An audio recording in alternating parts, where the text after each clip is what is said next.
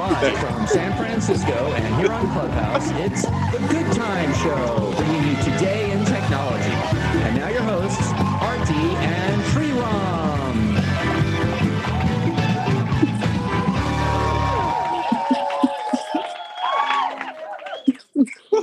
Woohoo!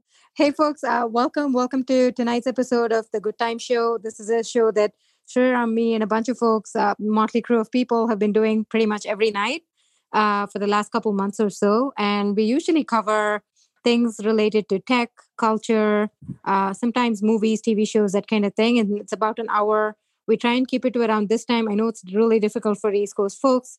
We try and record some shows from time to time. We do try and do East Coast friendly shows. We get a lot of requests on it, but keep the feedback, keep the requests coming, keep the comments coming. We're on Twitter. I'm Aarthi R, Sriram K. Today's episode is going to be really good, and we have a lot of people. So I'm going to ask Sriram to do the intros. Awesome. Okay, so first of all, this is, I think, a little bit of an unusual episode for us because we usually have just one or two speakers. But this is an episode that a lot of you have been asking for quite a while. Unless you've been living under a dark rock in a distant cave, you might have seen that NFTs have pretty much taken over the internet and taken over Clubhouse.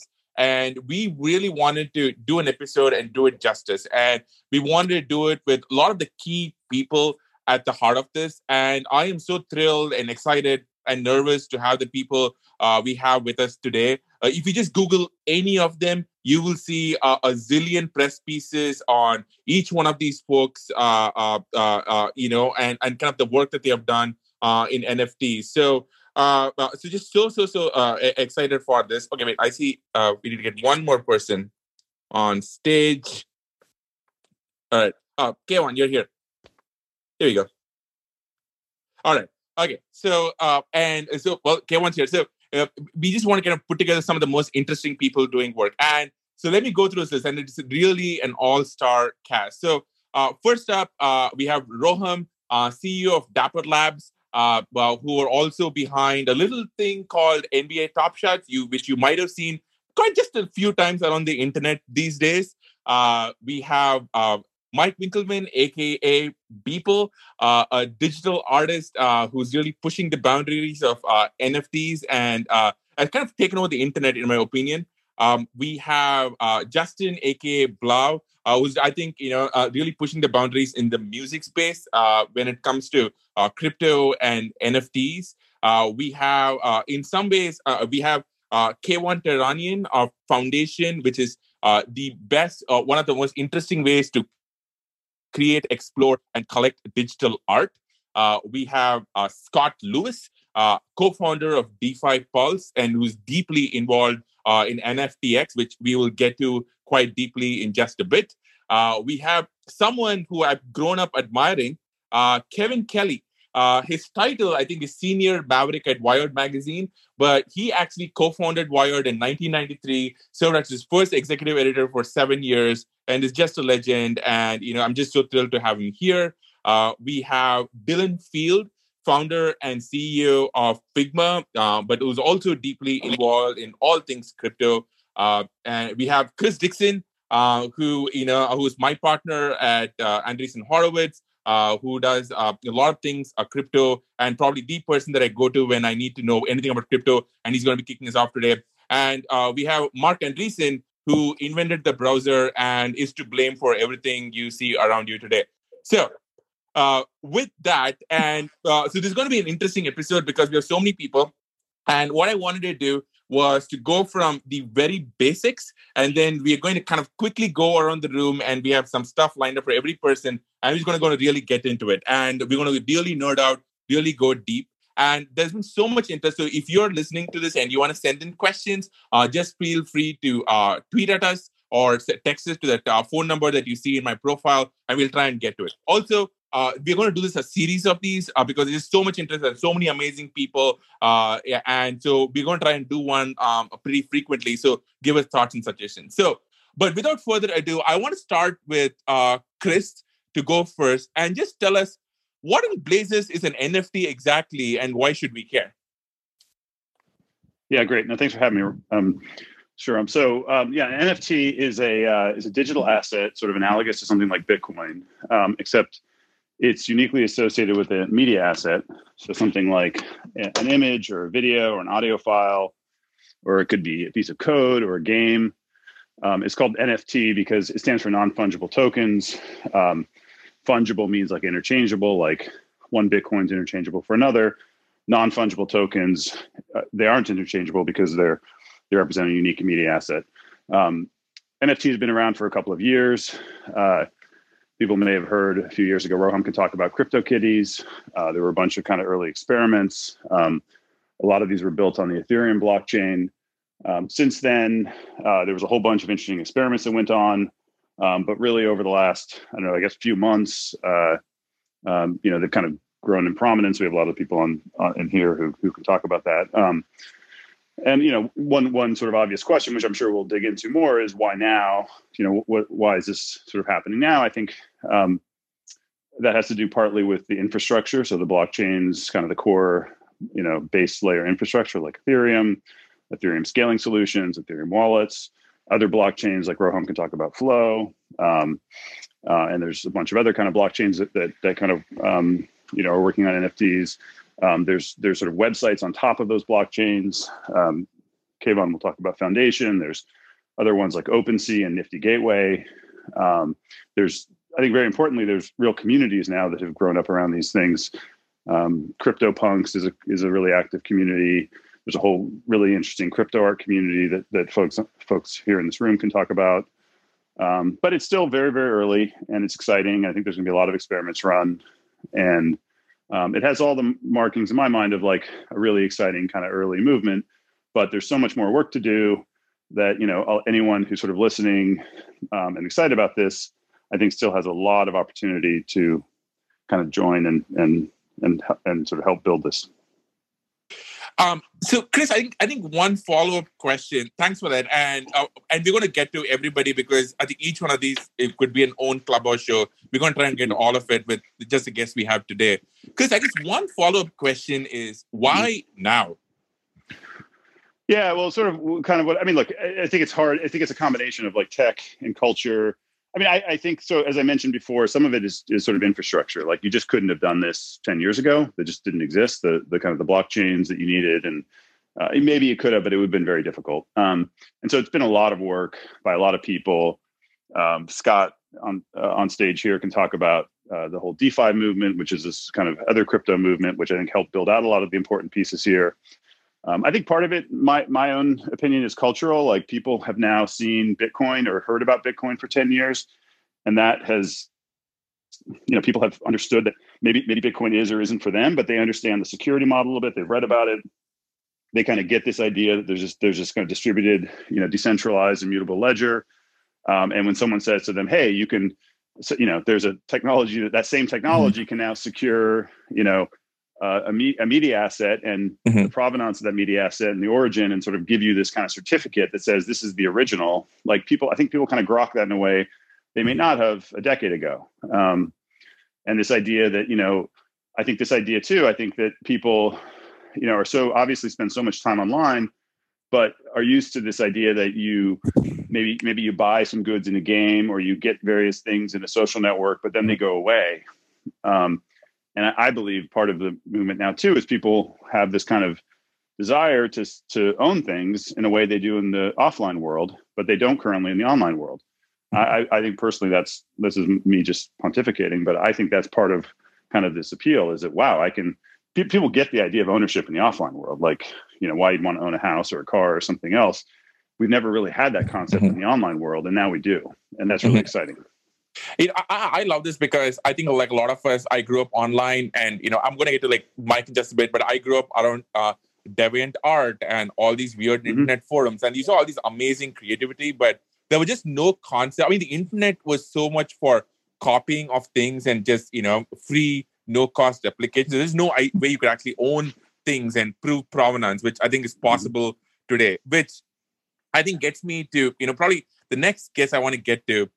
Which is Mike Winkelmann, but I think the entire world calls him Beeple. And hey, Mike, I mean, I did a bunch of prep and I was looking at your bio, right? You're a digital artist. You work with Eminem, Katy Perry, SpaceX, Nike. But I think when people think of you, one of the things which really interests me about you is one of the themes of the show is people who have been toiling away for many years and then are having a moment right now. And I'm just kind of curious to get your backstory, right? How you got into digital art, how do you get into crypto art, how do you go from there to all of a sudden, or it seems like all of a sudden, you're selling over $3 million of crypto art just in December, you're with Christie's. So tell us your story. Who are you? Well, yeah, thank you for that intro. I appreciate that. So, yeah, my name is Mike Winkelmann. I release work as Beeple. And the funny part about this is sort of in the digital art community, I'm pretty well known. And I mean, I have like almost 2 million followers on Instagram. So it's not like I just kind of came out of nowhere with this. But I think that speaks to the how sort of separate these worlds were and how much there's a bunch of worlds converging, around this technology. So probably the project that I'm most known for is the Everydays, where I've been doing a picture every single day from start to finish that day for the last over 13 years, since 2007. And that's the piece that is being auctioned with Christie's, is the first 5,000 days of that. So every picture in this giant mosaic that I've made every single day from May 1st, 2007 until January 7th, 2021. So just a couple weeks ago. And so the pictures range from weird Buzz Lightyear milking shit to, sort of more less Buzz Lightyear milking shit. It's a a wide range of sort of like abstract stuff. Some stuff is more abstract, some is more sort of literal, some touches on current events, things that happened even that day. So yeah, that's sort of what I'm kind of mainly known for. And then I also do like short films and VJ clips and a bunch of other stuff. Mike, I think one thing that really intrigues me about you is like I'm somebody like a lot of people born in the 80s. I've grown up online around message boards and forums, and had wallpaper from like DeviantArt, and so your style and aesthetic is so familiar to me. And one thing which I love is you, and I would never say this unless you said it. You talk about your work often being crap, right? And could you describe your aesthetic and why you say that? Well, I mean, that's the thing. Each picture is, first off, I mean, I truly believe a lot of it is crap. I think I still have a huge amount of room to grow and like get better. And, I think that is a big piece of why I call it crap. The other thing is it's always something that I did, or a lot of, obviously the Everydays are something that I did just like in a couple hours that day. So to me, that's more of like a sketch. So it never really turns out quite how I would like it to be. But people are nice to me and they seem to like it. So. Yeah, I think, Mike, for you, you'd also done, this Crossroads, which is this NFT that you'd sold recently, like $6.6 million or so. It's the single most expensive, single NFT sold. Like, what is like the backstory? What is the genesis of that? Sure. So I am very new to this space, to be quite honest. This is not something that I have, been aware of for years, since the beginning, like other people. I came to this space in mid-October. People kept hitting me up and being like, oh, you got to check out NFTs. You got to check out NFTs. And when I finally did, it was just like, oh my God, this is like fucking amazing. Like this is, just such an interesting technology that sort of merges all the things that I'm interested, from art to, I have a computer science degree, to programming to, sort of investing and things like that. So it really just like this light bulb, and I really just kind of fell down the rabbit hole. And the piece that resold, it just resold last week for $6.6 million, was part of the first drop that I did right before the election. There was a piece that sort of was going to change based on who won the election. So when the auction happened, it was in sort of one state where you kind of had Biden and Trump sort of floating, looking like they were going to, beat the shit out of each other. Mm-hmm. And then depending on who won, it was either going to change to Trump sort of, kind of with this king hat walking through hell, or the piece that it is now where Trump is dead and people are just walking by and, kind of not giving a shit. Yeah, which, I think like a real world, like a contemporary artist today, this I think is just so it's very crypto, and it's only possible in like the age that we are in with like digital art, and where you can be, where it's pretty much a decision that you're making and making it happen. Mike, I have a question. This is Kevin Kelly. Hey. The piece that you resold and the other everydays, do they have built in the contract for their resale that you get you get paid as when they're resold? Is that built into the contract right now? Yes, that is built in the contract. And so that's fairly standard with NFTs, like across the board, that they have a 10% sort of royalty rate, and that can be changed. But sort of the kind of industry standard right now is 10%. So the initial piece sold for $66,000. And then when it resold for $6.6 million, I actually got, $600,000 from that. Wow. Wow, that's amazing. Yeah, it's definitely interesting. Yeah, and Justin, just following from what we just asked Mike, for you, you are one of those people who've like been on this intersection of finance, crypto, and music. And you've been doing this for years, where you've had like the first blockchain music festival. I read your backstory. You basically turned down an internship in BlackRock and just got into music, became a DJ, and this has basically been your life. How are you thinking about where you are from your story that you started to the blockchain festival itself, and now you've sold $11 million worth of NFT music. I guess for me, question is what got you into this world where you're getting into NFT and crypto, that side of things? And the second part is, if I was a record label, or if I was somebody who's in the very traditional music industry side of things, how should somebody like me think about it? Should I be threatened by it? Do you see record labels embracing it? What's the future here? Yeah, that's all great. I just have to shout out Mike Beeple for a second, because one of the things that I kind of felt when you entered the space, because you're kind of the father of digital art, and because so many people looked up to you, that's when I knew everything was going to change. When you posted that. Dude, when you posted that into the ether to your Instagram, I was like, oh shit, this is the moment. And I appreciate I'm so glad that, dude. I appreciate that.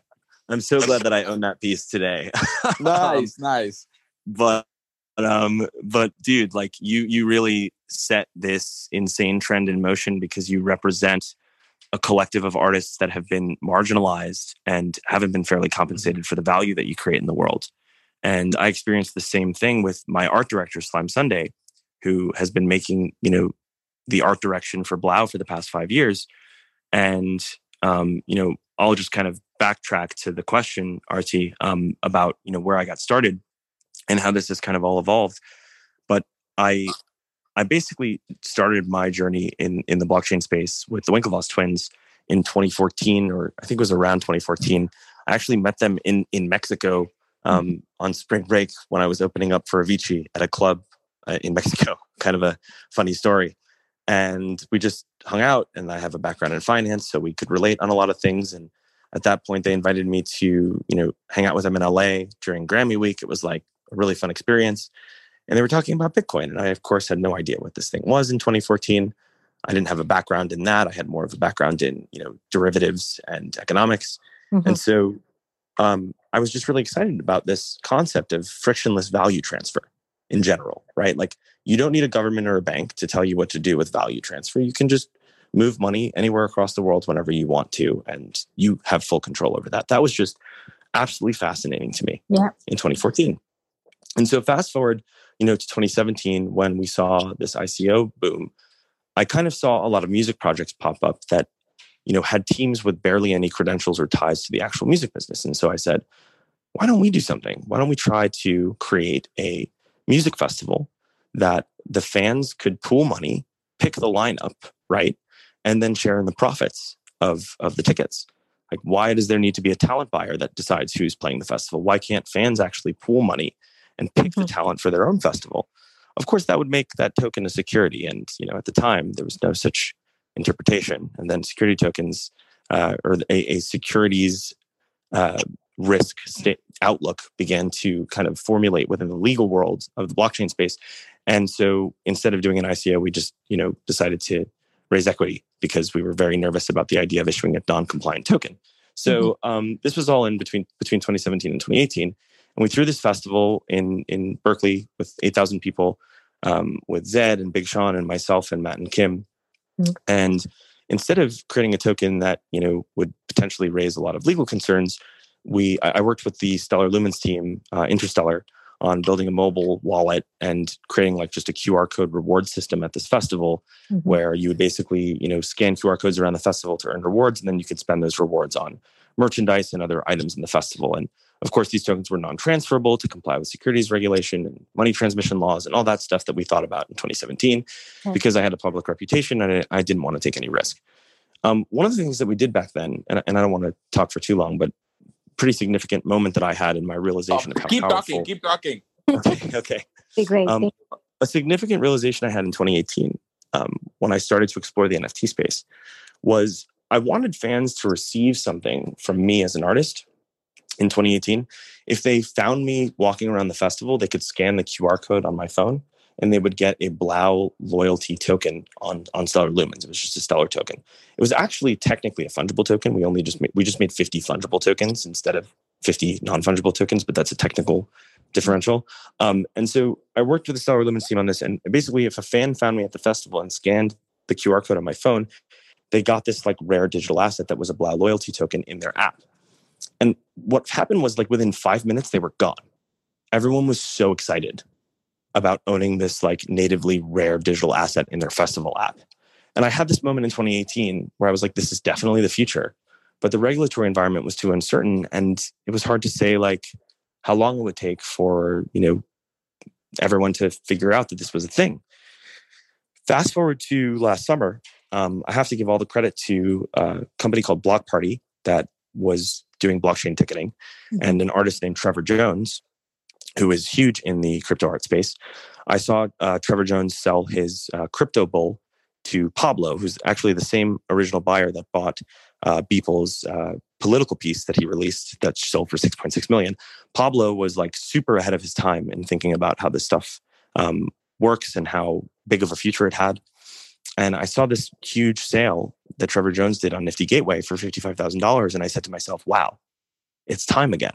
Between 2018 and 2020, COVID obviously influenced this massive, just migration to the digital space in a way that we never could have predicted. And all of a sudden, owning something that's digitally native was cool. And Trevor Jones kind of proved that to me. And Pak, another great crypto artist, proved that to me. And so I said, wow, but there hasn't, no one's done music yet. So let's try that. So I called my art director, Slime Sunday, who's got a significant Instagram following. And I said, why don't we make some audio visual art? Let's introduce audio to this NFT space that people are really excited about. And we started making clips of animations and music that I would never release on Spotify because the Spotify algorithm scares the shit out of me. And I don't want to release something that I'm afraid people might not like.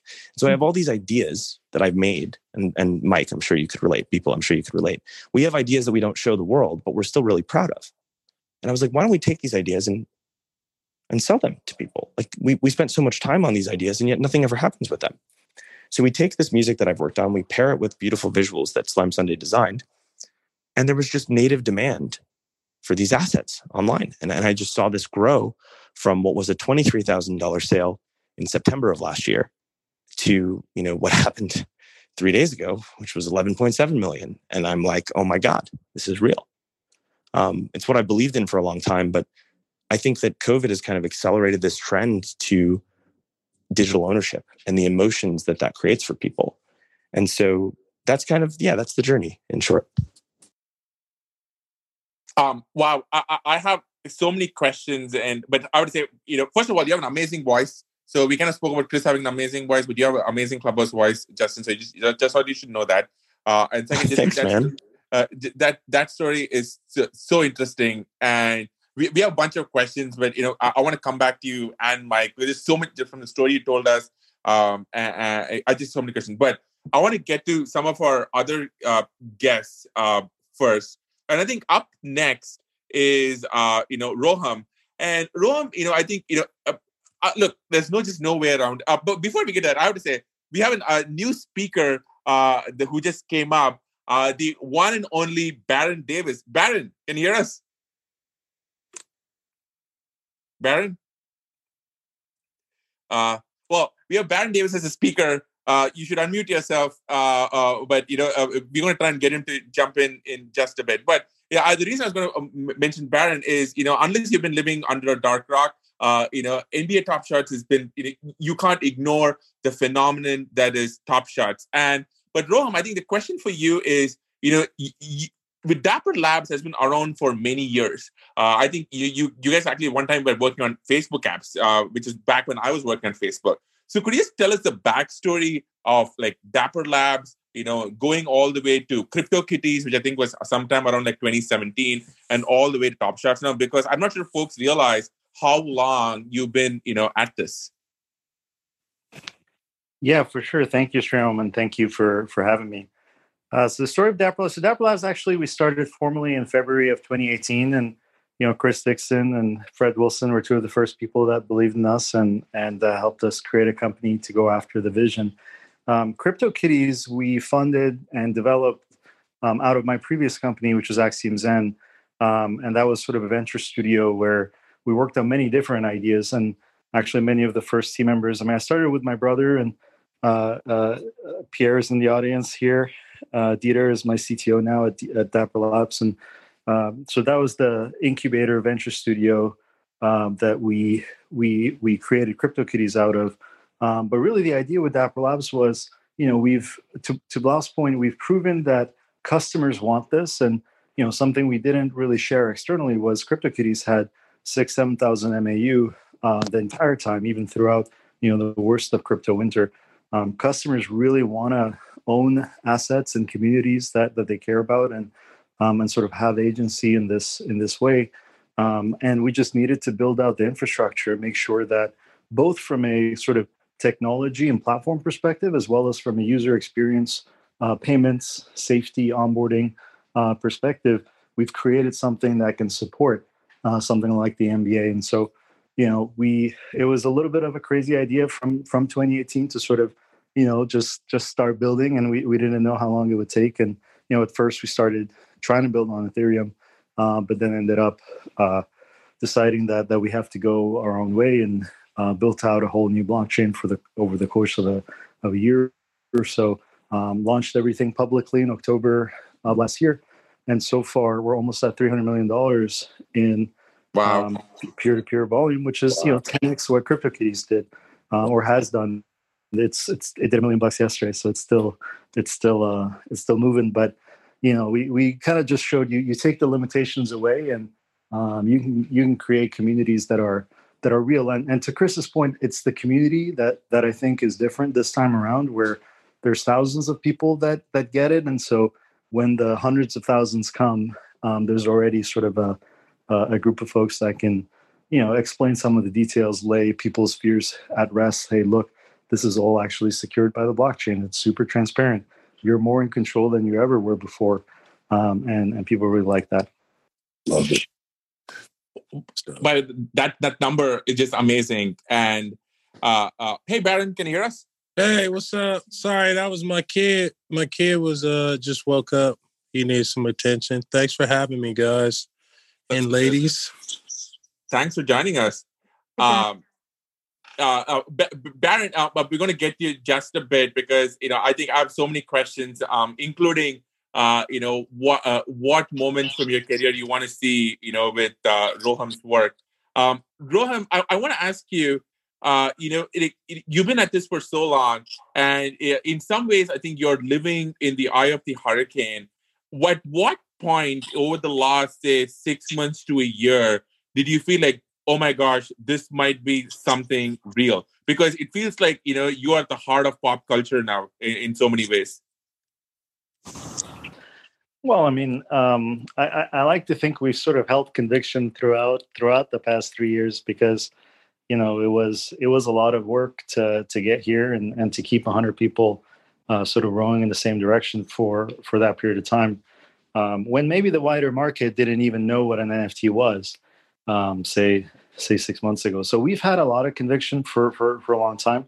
The thing that I've been it's just so cool is how quickly kind of basketball culture has really made Top Shot its own thing. And when you had Adam Lefko and Shaq on TNT saying put it on the Top Shot, or Damian Lee and Tyrese Halliburton swapping Top Shots instead of swapping jerseys, like that's just so cool to see. I mean, today, I don't know if you saw, but the NBA announced the Rising Stars through a Top Shot pack. Oh wow! And, that's the kind of engagement that, to be frank, I expected we'd need to sort of prove things out over the course of longer. But I'm just so excited that it's happening now, and that it just feels so authentic, and it feels like we're just getting started.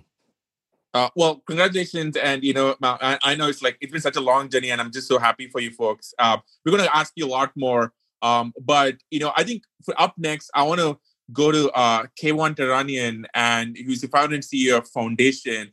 Kayvon, just like I think the others we have spoken to, you are also at the heart of all things crypto art. And could you just talk to us about when you see collectors and they see the trends that is motivating them, what is motivating all these collectors, and what are you seeing in the space, especially with Foundation, and what role does Foundation play in all of this? Yeah. Thanks, Sriram.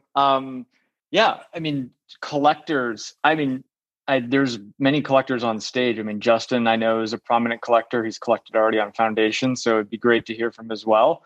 But I think, as we've mentioned, it's a totally new behavior on the internet that we've never had before. And so we have all of these incredible artworks that have always lived on the internet and that we've given millions of likes to, right? And I think Mike's talked about this. He has millions of followers on Instagram that are giving him millions of likes. But there's now an opportunity for a fan, a true fan, to come in there and actually own that artwork. And I think that just creates a totally different relationship between the collector, the artist, and the artwork. And that's something really special. And we've never had that on the internet.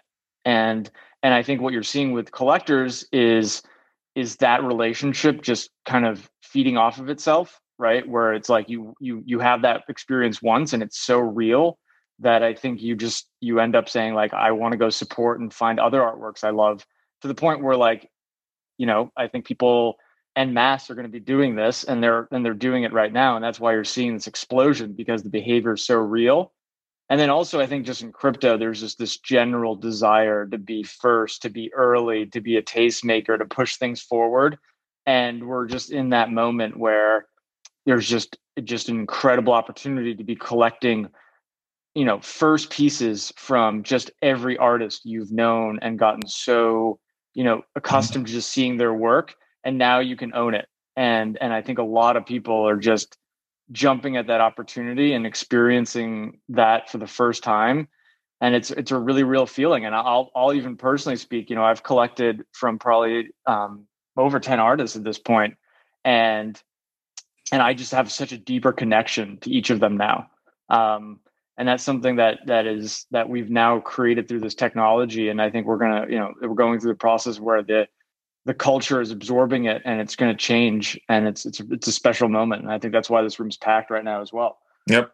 By the way, I have to say, thank you so much, Kayvon. I have to say, we are getting just so many tweets and DMs, and kind of that's just testament to just the people here who are just really pushing the culture and the technology forward. So thank you, and thank you for everybody tweeting us. We'll try and get to some of the questions and comments, during this show. Up next, I want to go to Scott.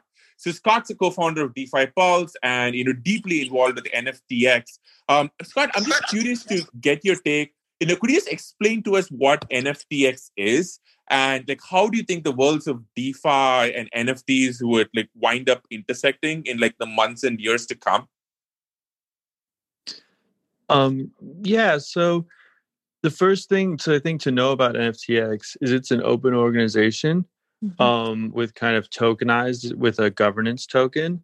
And so it functions like a lot differently than a startup. And it like really puts the focus on like open source work, open protocols, and then also just sort of like the way basically anyone can contribute to NFTX. And then like if contributors are making good contributions, they may be invited to like kind of be paid, which we're about to announce the first slate tomorrow of like a consumer products focused squad. But what NFTX's like MVP protocol is it's these kind of vaults or D1 funds where you can put any NFT that's like a floor CryptoPunk or a hash mask into the vault, and then you can get an ERC20 token back. And then you can use that ERC20 token in DeFi, whether like on Uniswap or wherever. And then when you want to get a hash mask or a CryptoPunk back from the vault, you just burn that token, and then you can get randomly any of the NFTs in that vault back. So it kind of creates a different type of marketplace than sort of the bulletin board style systems that you see for most kind of one-off NFTs. That's fascinating. Okay, I'm going to come back to you. I think, but just kind of round out the intros, and this is an amazing group, but I think in some ways this person was kind of like one of the first people to really understand the power of a small community of fans and what it can bring. So, Kayvon, I've been a fan of yours for decades, and and I think in some ways you're kind of the OG person to bring optimism to technology. And I grew up reading Wired. I would love to kind of get your take on just what you're seeing in the space now, and also how this is tied to your original piece on 1,000 true fans, because I think so much of this is tied to building online shelling points of communities, be it Justin's fans or Mike's fans. So just curious to get your take on what you see happening now and how this ties to your 1,000 true fans comment. Well, I wanted to explore a paradox that I see emerging. And that paradox is sort of based on the general trend in the last couple of decades in the digital world that we've been moving from ownership to access. So as it became clear that we could reach for any music anywhere in the world, anytime, it became less and less important that you own the music and more that you had access to it, like with Spotify and others. The same thing happened with films and movies and videos, where you could have anything you wanted, or you could watch anything you wanted at any time, anywhere, by getting access to it. And so therefore owning a film or a movie or a video or DVD became actually a liability. And that's been true across books and now art, where the aspect or the benefits of ownership keep decreasing while the benefits of access keep increasing. And now we have these NFTs, which are sort of going in the opposite direction. They're kind of moving ownership forward again. And the question that I'm asking is this seems like a paradox, because it may be that the ownership is still a liability. You have to store it. You have to catalog it. You have to secure it. You have to find it.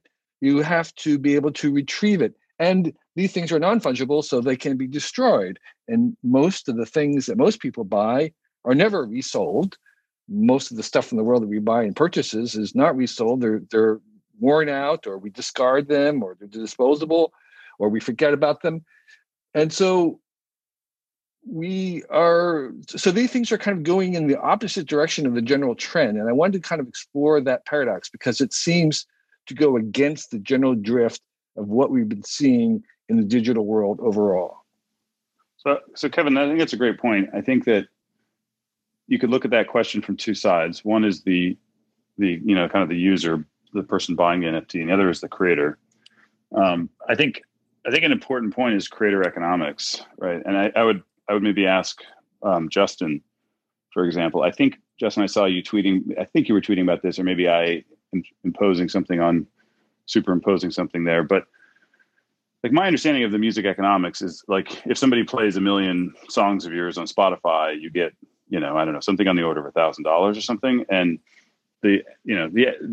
whereas a lot of the economics in music, I think, has shifted to the offline world because of the scarcity of merchandise and things like this. And so, I think the access model, as you describe it, hasn't been great for, I think, musicians, for visual artists, for, a whole bunch of other kinds of, maybe video games have been the one, kind of category that's done well.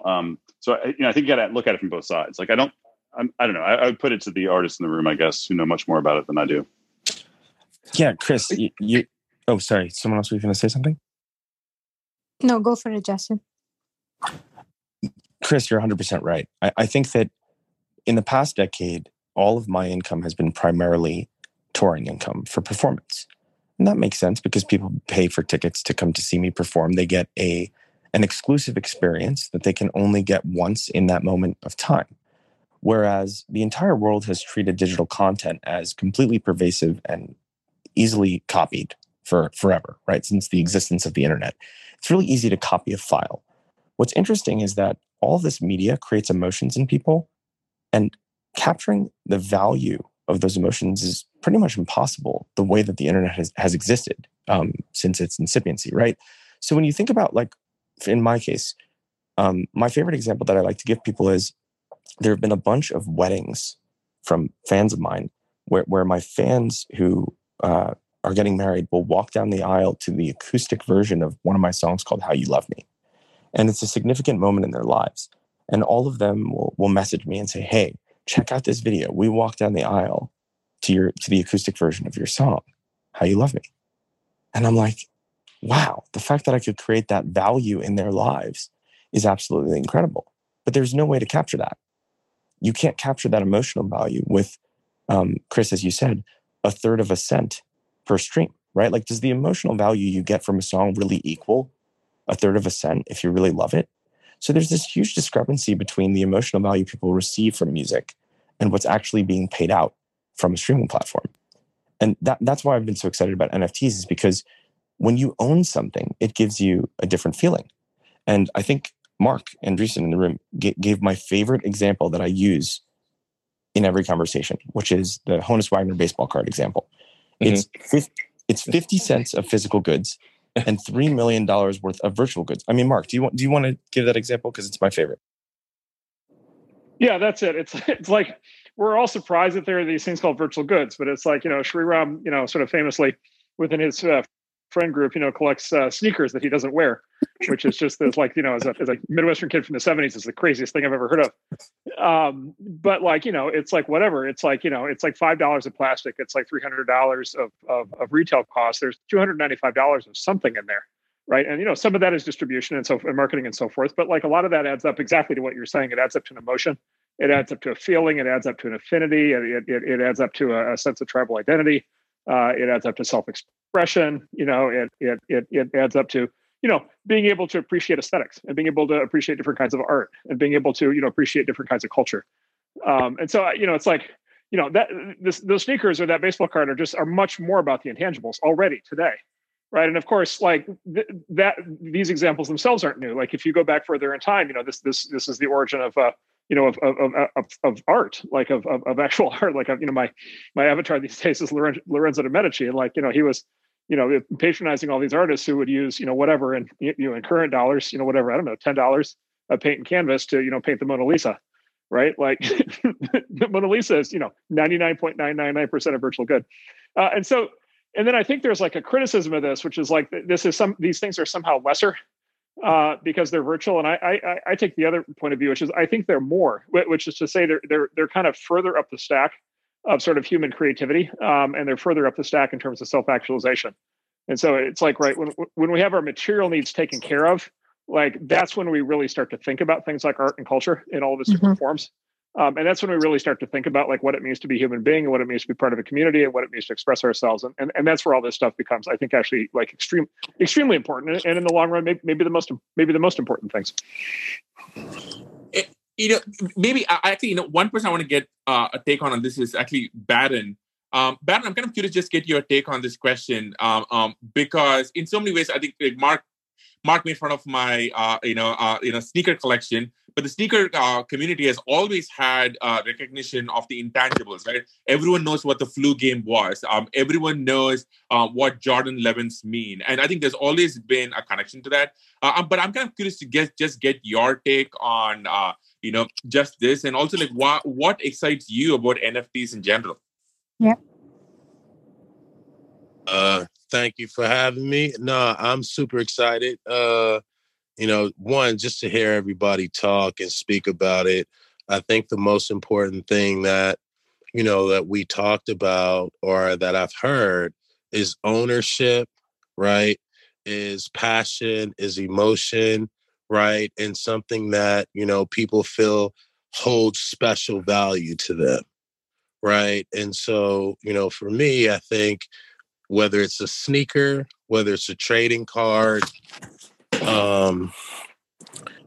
whether it's clothes, whether it's digital art, they all play a part in, let's say, the theme and the narrative of your life, right? So as a young kid growing up collecting basketball cards, I still have those basketball cards today because that was the way that I got a chance to interact with the NBA, right? Top Shop now for my kid is giving them the experience to interact with the NBA, but also to hold on to that memory of interaction that they saw. So I think that, when I start thinking about it, it's like, think about the ownership for the athlete, right? If we're talking about Spotify, right? And Three Lou was talking about, ownership of his album and what he did. Imagine when, Vince Carter gets to, basically partner and now have ownership,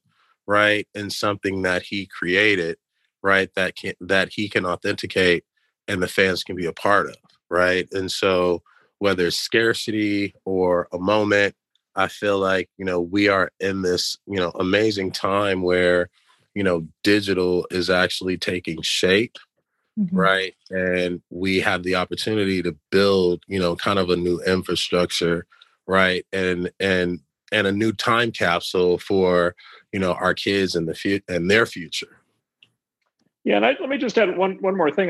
Those are great points. Just one more thing on, I think, Kevin's original question, which is like, think of it the other way around, right? It's like, well, ask any art collector if they've got a piece of original art hanging on their wall. Ask them if they feel threatened by the fact that there are an infinite number of digital representations of that art that are freely available to everybody in the world, right?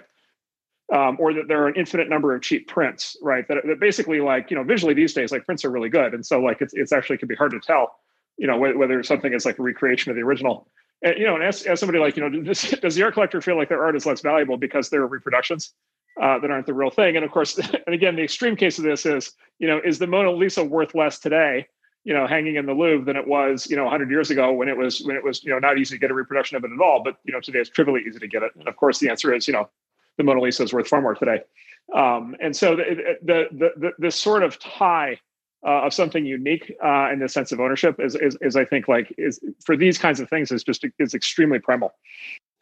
So I just want to. I'm wondering if we were imagining whether the portion of art that is collected overall compared to all the other art that is sold. So, like, most of the music in the world, would we expect a large portion of it to be kind of collected and owned?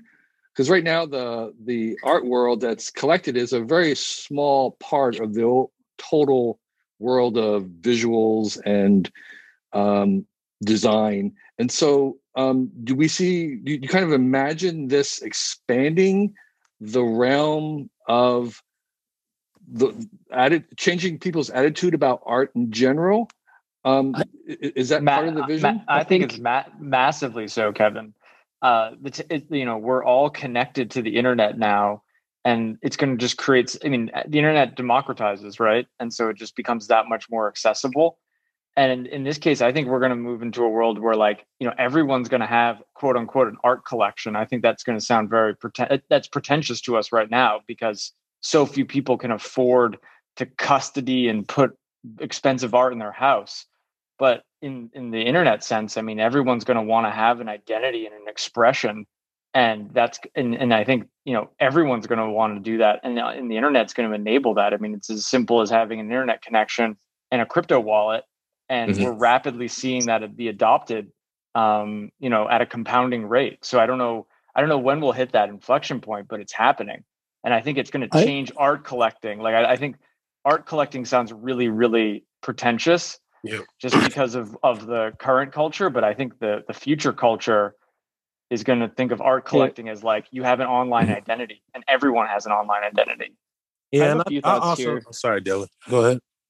I was going to say I have a few thoughts here. I mean, I think that, first of all, one thing that's always driven a lot of different artistic movements and different periods is the question of what is art.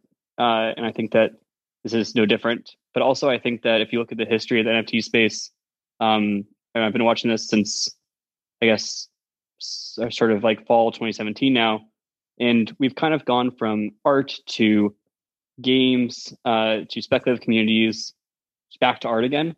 And I think that that cycle will continue. What we're going to see is we're going to see people really engage with the communities they care about. And NFTs will be a financialization, speculation, a way to basically have financial incentives attached to their fandom of those communities. And those might be of artists, it might be of games, it might be of musicians, it might be of designers, it might be of different classes of media that we're not really talking about today. But I think that it's going to end up monetizing creation in a different way. I think it's going to end up, as we're seeing, if you have financial incentives, it also really creates a rabid fan base and will end up almost being sort of like a decentralized Patreon in some ways. I think there's also infrastructure that doesn't exist yet that we're going to see come into existence. For example, I think that the communities and Discord channels that are popping up around some of these projects are extremely interesting. And I think that over time, what we're going to see is basically as folks like Beeple or Blau create more art, put it out there, they have more decentralized ownership groups. Those communities, they'll have like sort of their ticket in, which is the NFT, and then they'll sort of talk in public spaces about the art. It'll be almost like a moderated conversation. I also think that over time, this will become even bigger as we get to gaming. And that's an entirely another world where we get to more of the metaverse. Yeah, I just want to chime in here because I think we're talking about a false dichotomy, because NFTs aren't just about ownership; they're also about access. I mean, Justin's NFTs give the owners access to him and to future things he will release, and NFTs are just keys that are owned by. They can be created by anyone and owned by the people that buy them, rather than living on third-party websites or platforms like, let's say, Ticketmaster, Facebook, Instagram, etc. So in effect, we're kind of talking about a false distinction here, because you can create NFTs that are free and that just represent ownership. You can create them, and the fact that they're digital means they can be very cheap if they're on a blockchain like Flow, where the transaction fees are cheap. And those are access keys that an artist or a creator can sell, or a brand like the NBA can sell directly to their fans like a physical object. And it's not controlled by a game company or by a Fortune 500 sort of social media platform. It's sort of the relationship is direct. So I just wanted to make that quick point. Obviously, here people are smarter about art than I am. But no, dude, you're changing the world, bro. You're changing the world. Exactly. I love it. Okay, but wait. I want to quickly recap the room, because we have so much to get into still. So for everyone joining in, thank you. This is the nightly Good Time show that we do at 10 p.m. Almost every single weekday.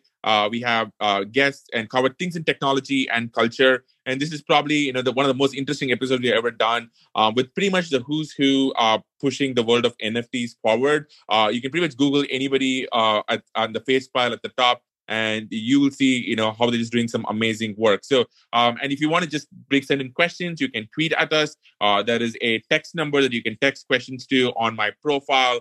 But yeah, keep them coming. This has been amazing to listen to. Avichal, I think you have a question. I wanted to throw to you.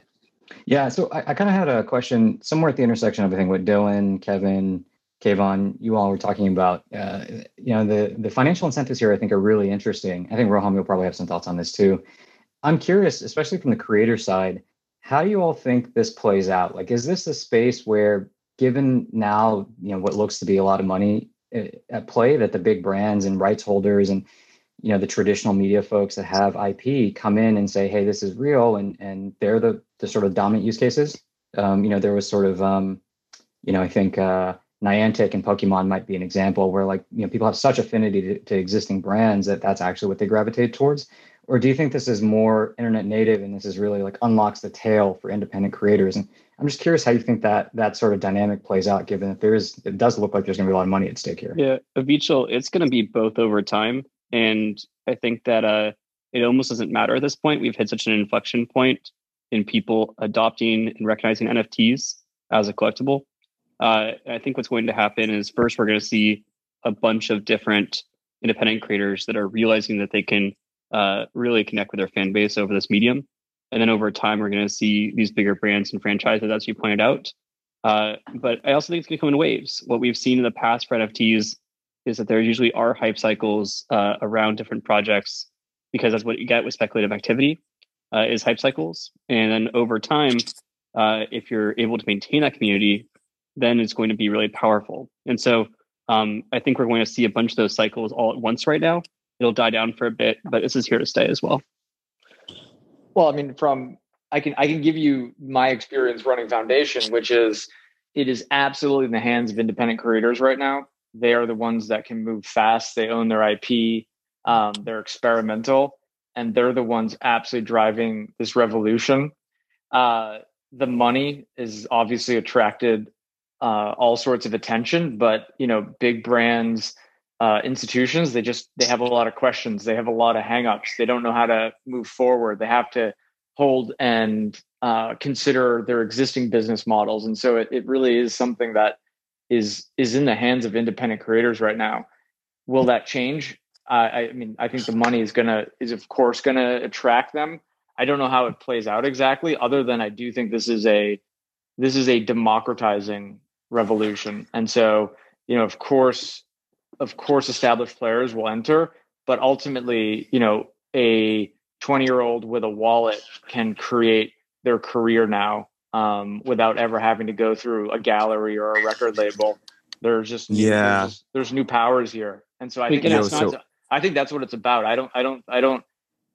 That's why I get up every day. I just wanted to say that for the past 4 days, I've gotten at least 10 times the amount of text messages that I did on my birthday in January in the past 4 days. It's all from executives from the legacy world and also from other musicians. I would say that some of the conversations I've had have been so frightening, to the extent that there is so much FOMO from the traditional music world. And I've actually elected to kind of turn that off, because there's so much noise and people are so excited about the dollar signs and not thinking about how to create value. I have to say, I haven't slept for the past 4 nights since we did the auction. It's been kind of crazy. And I'm lucky that my management team flew into Vegas last night, just to understanding the magnitude of what happened. And some of the conversations that are happening in the background are really scary, in the sense of the legacy world kind of understanding that they are being challenged and they are scrambling. And I can say that personally, the biggest legacy music companies are fucking scrambling to figure out how to capture this. And it's really interesting. My hope is that we get to a point where people really recognize the value of this technology for creating community, rather than turning into a pure tool to drive monetary value. I don't think this can be the case because there's too much monetary value to drive, unfortunately. And that's why we're going to kind of see these cycles unveil and unfold. But I do think that I'm a believer in the long-term value of building communities through NFTs. I think actually I was going to get to this question, Justin. I'm happy you brought this up, which is the reaction of the legacy world to this. And I'm just curious. I mean, Justin touched upon this. Mike, I'm curious. I mean, because you've kind of been like interacting with the I would say the old school world, with Louis Vuitton and Christie's. What has your experience been with kind of the old school? Well-known brands in fashion and art, be they brands or auction houses, and how they are reacting to your work and to NFTs. It's kind of like the art world parallel to what Justin was talking about with the music industry. Sure. To be quite honest, I am quite new to these, sort of traditional art world, because being a digital artist, that is not part of being a digital artist. Prior to this, it was client work, freelance work. Nobody was making their living as a quote unquote artist where they had collectors and that, because, before NFTs, it just wasn't possible. But I am seeing, there's definitely, I get a sense that there is some sort of both fear and extreme interest in this from the traditional world. And I think, I think it's something that you're going to see a lot of traditional artists. It's going to push them to make their art more digital. And I think you're going to see a lot of digital artists. It's going to potentially push them to make their art more physical. And so I think it's really just going to unlock this explosion on both sides of creativity. And I think it's just going to be a really, really exciting time. And I don't think, to the earlier point of what is, our brand's going to come in or this or that. I think this is going to be like, what is the use case for the internet? There's a million use cases. We're still figuring it out. And I think this is going to be like that. I think it's going to be so broad that you're going to have, Beanie Baby NFTs that, I don't personally give a fuck about. And you're going to have, really cool art projects, that would be something that I'd be interested in. So I think, the established players will come in and they'll do things. And if they have value, those things will, stick around. And if they come in and it's a, kind of bullshit cash grab, it really won't stick around. So I think people will get wise to the difference between those two pretty quickly. By the use case for the internet is such a great line. I'm going to steal that line. No, I just copyrighted and I just NFT'd it. Somebody tweeted us saying, "Can we NFT this episode?" Which I was like, "Huh." Okay, Chris, I know you have a question. Yeah. Well, the question I think about a lot is, assuming people on stage and in the audience, sort of agree with this movement and the kind of direction it's headed. How do we want the next 12, 24, 36 months to play out? What can we do and other people who are interested in the space do to kind of contribute to a positive outcome? And I guess related to that, what are the negative outcomes, including, I don't know, a deluge of bad stuff or too much speculation, et cetera. Just like what, I guess I'd just love to kind of go around and hear people, how they think things will play out and what can we do, to the extent we have some influence to contribute to a good outcome, and what are the risks? I think my biggest fear, Chris, is seeing ICO 2.0. And I think we're all thinking about it. I agree with that, for sure. Yeah, I agree. That's a very bad outcome. And I don't want that to happen. And I want to encourage people to buy stuff that actually makes them feel stuff and not to buy stuff in assumption of making a profit. I think it's so important to distinguish that, because there is, I just want to say this, I don't want to hate on the guy, but like Ian Bellina comes out of the internet and starts saying who's making money on NFTs on Twitter. And I'm like, oh my God, this is not what we want right now. We want people to buy stuff that they're excited about, that represents self-expression. We don't want people to start buying stuff because they think they can flip it for 1,000x. I mean, this is the same problem that we saw in 2017 that just crushed an incredible technology and discredited something that we were all excited about, right? And so I feel a responsibility after what just happened this weekend, and I've been talking to a lot of my friends about this. I feel a strong personal responsibility to the universe to say, please, like, buy stuff that you like, that you don't want to sell. Like, I'm never selling my Beeple that I own, that I could easily make $170,000 on today. I am not selling it because I love it, because it represents something that's meaningful to me. And I will hold that for the rest of my life and hopefully pass it on to my kids, because it's such a moment of history, right? And I think that people just need to understand that, yes, there's inevitably going to be speculation in this new world, but please, like, buyer beware, right? Like, this is a new age, and this is not about making money. It's about expression. And, I think people should just be careful. That's all. I think I look back at, and this was something that I was kind of worried about too, like, because it is very speculative right now. And I think, I've talked to a couple people about this, and sort of comparing it again to the sort of early days of the internet and the .com bubble. And that kind of, it wiped out a lot of the crap, but it didn't wipe out the internet. People still use the internet, and people kept using the internet. And that's what I think will probably play out with this. I think there is going to be a deluge of crap, and, some people will lose money on that stuff. And that's where I think people need to be very careful about, thinking about the things that they're buying. Is this something that is going to have real, true lasting power, value wise? And so, but I don't think it's going to be something that sort of wipes out NFTs. I think the technology itself is agnostic enough and strong enough that it will survive, kind of, some of these bullshit use cases.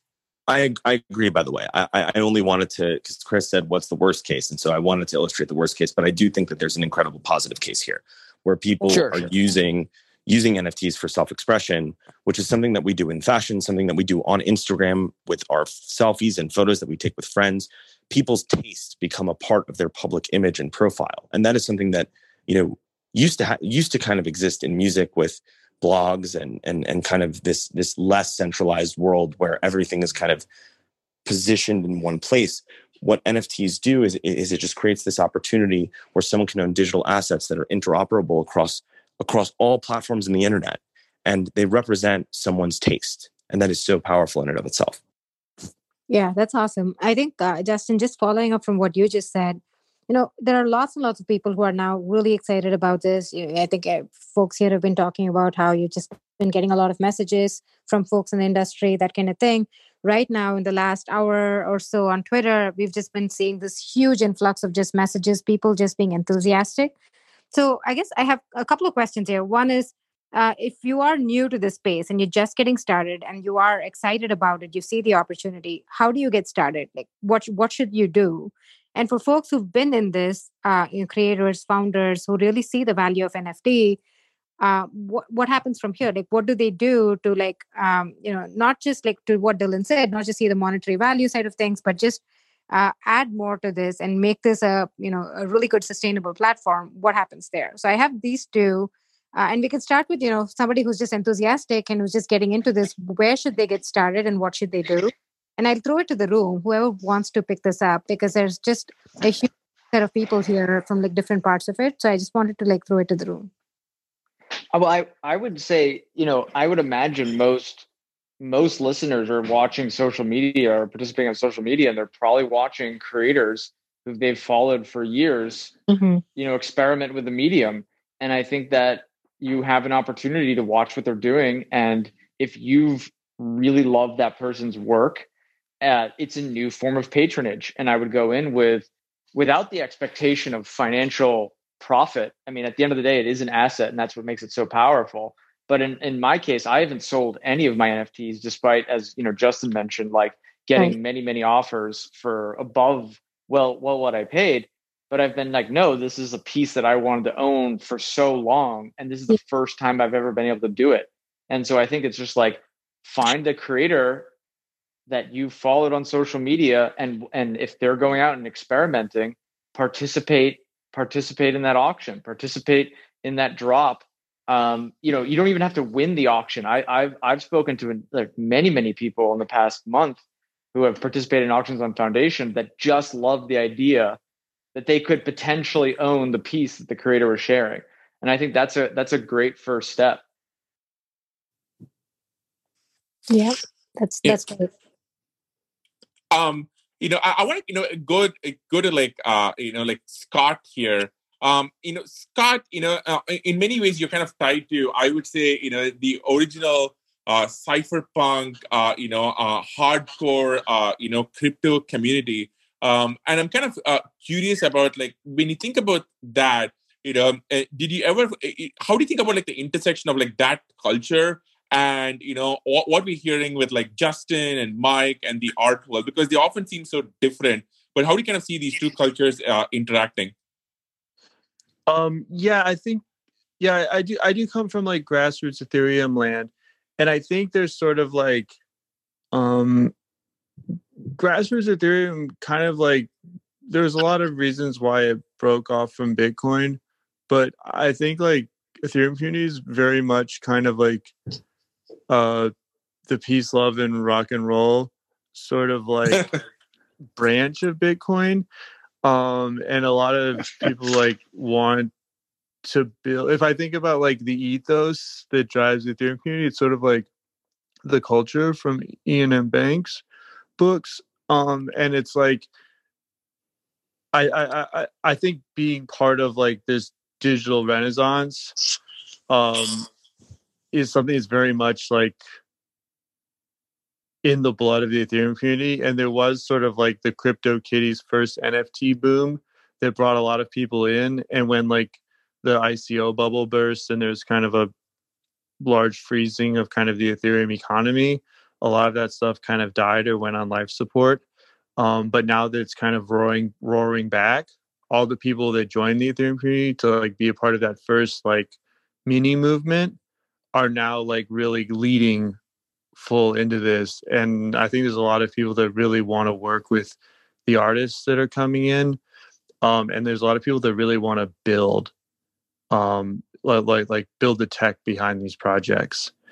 And I don't know, it's just been really exciting to kind of like see a lot of people wanting to join. And really, if there's people out there that like want to get involved, like there's just a lot of things around like the Ethereum community where people are building and they're kind of like open projects, and you can just jump in and really kind of go from being like the consumer of the NFTs to kind of being more part of what's happening.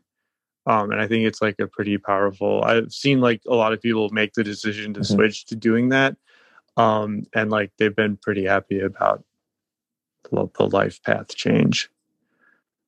I love that, Scott. And I think I love it because I think coming from you, you're kind of so close to the sort of the grassroots Ethereum world. That's just such a fantastic perspective. I love that.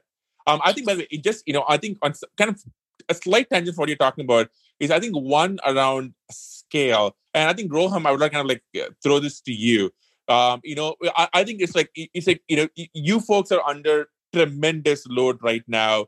And it's just an amazing spot to be. But I'm kind of curious, like, how far are we from a world where, just the entire infrastructure can support, maybe potentially like millions of concurrent transactions? Are we talking, a year? Are we talking 5 years? Like, what kind of steps do we need to get from here to there? How do you see that playing out? Yeah, I think, right now, the all of the problems that Top Shot is facing are actually pretty traditional scaling problems with sneaker bots and DDoS attacks and security and this sort of thing. So we haven't started stressing out Flow yet, and so we have bandwidth on Flow. We've got more projects launching on mainnet. Ben Morrow just did a drop this morning on Vive.com, $2 million in 3 minutes. Everything's sold out. So Flow itself, I think, can handle quite a bit more. But when you're talking kind of global scale, hundreds of millions of people and millions of applications, developers, creators, artists, etc. I don't think we're that far, and I think the combination is going to be blockchains like Flow, Ethereum scaling solutions, layer 2, etc.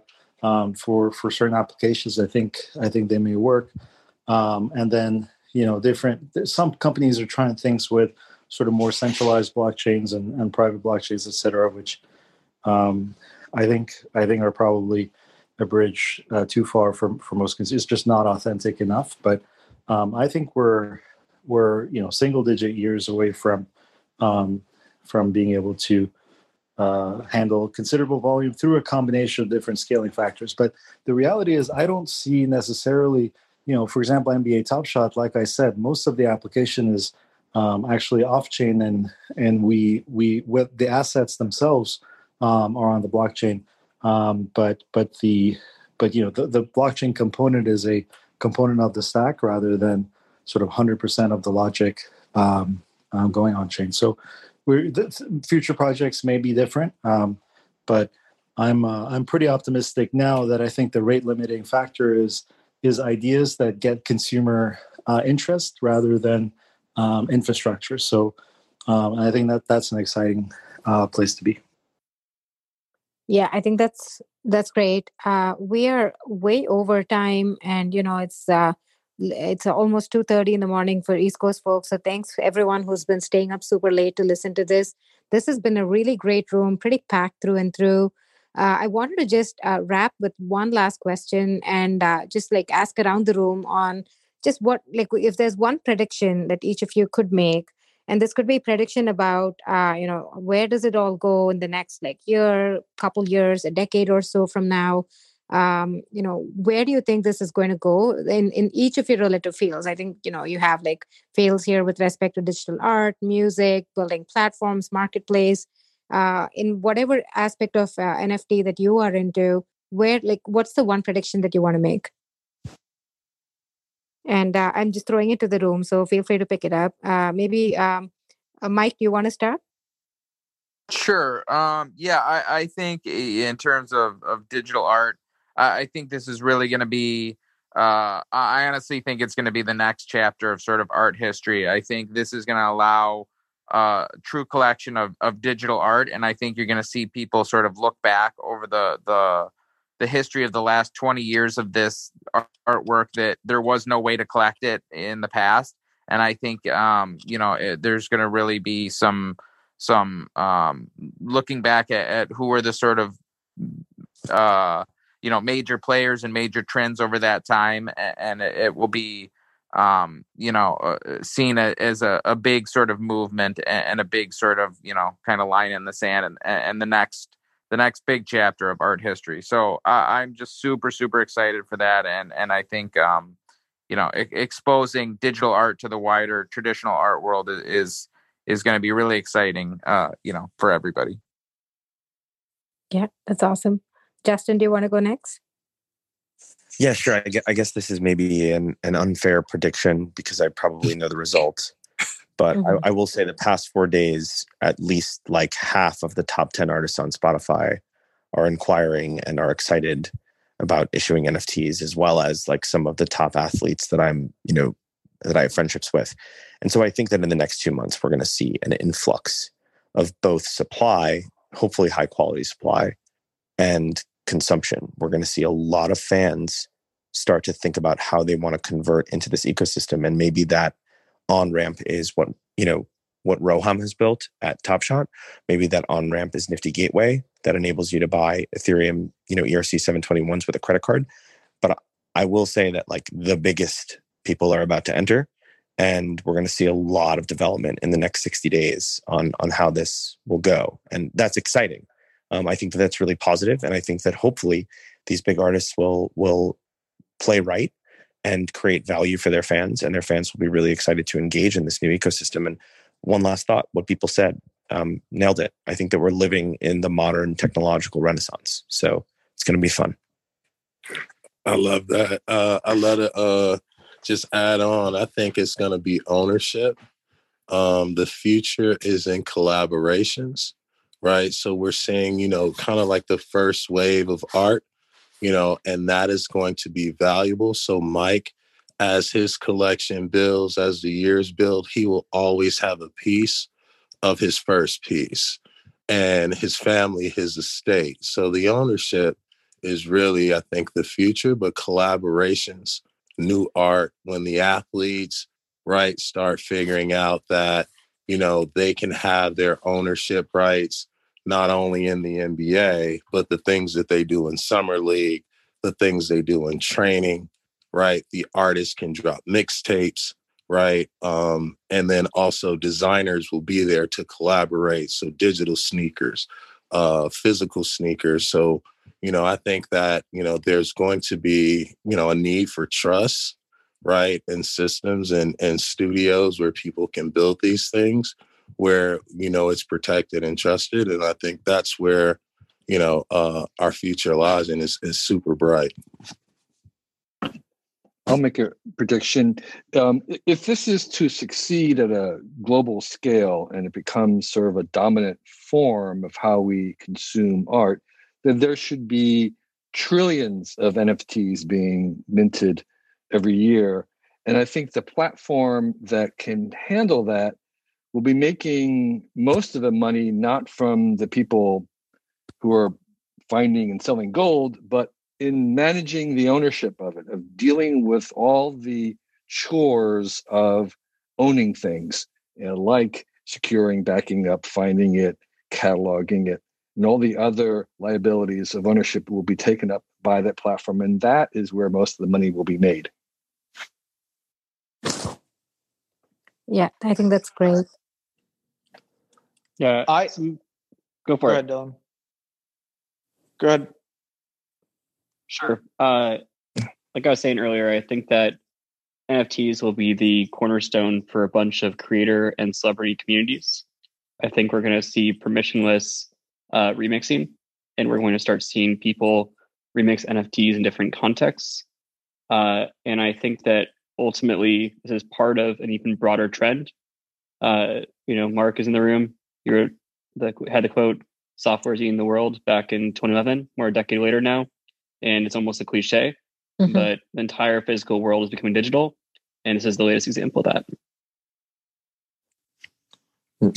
Yeah. I think that we might be in a hype cycle and people might be disillusioned, but I think the technologists in the room know that this is like a new layer to the internet that can't be kind of put back in the box. And I just don't see, and I don't know exactly what the timeline is, but I don't see a world in which every single piece of content on the internet is owned and ownable, and the whole the internet gets re-architected around this.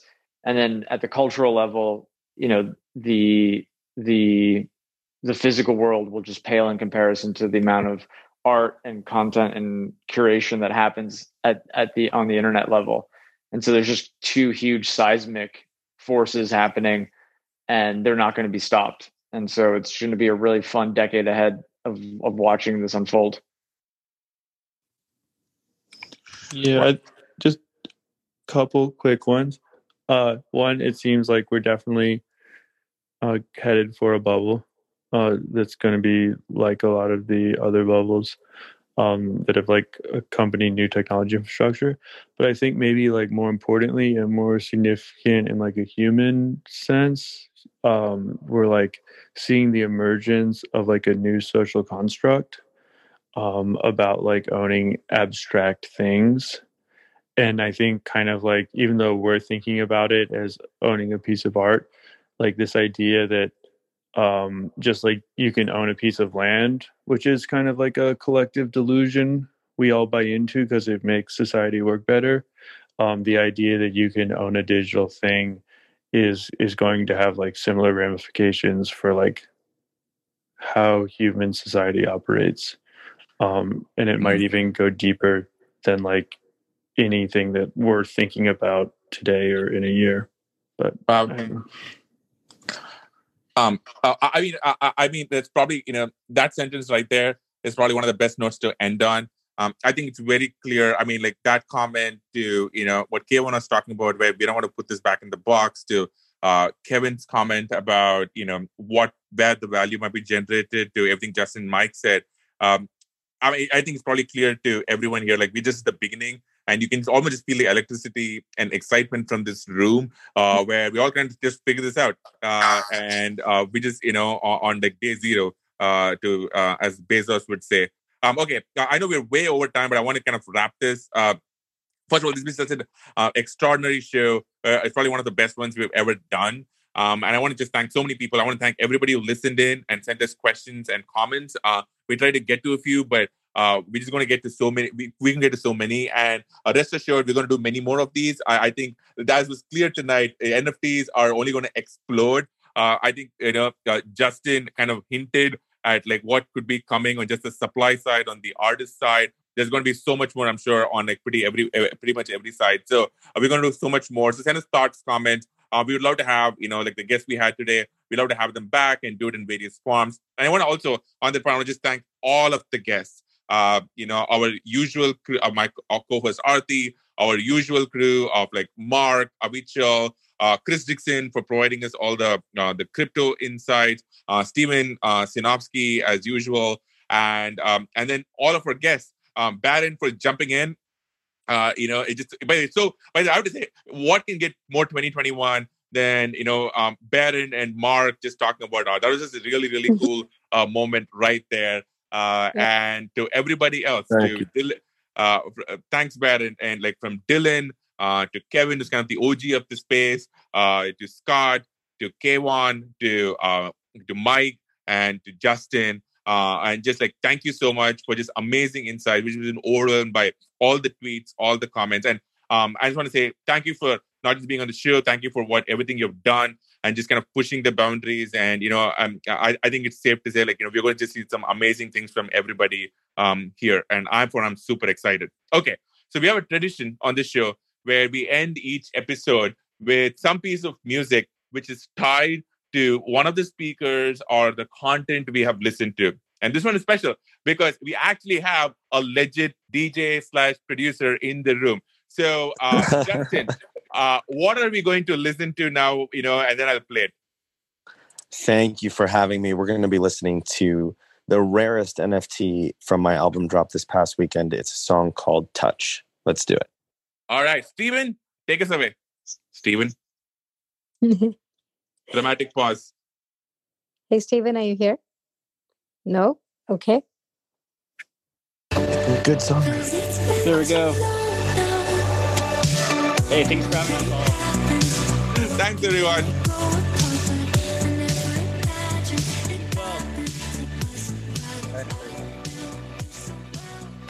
Thank you.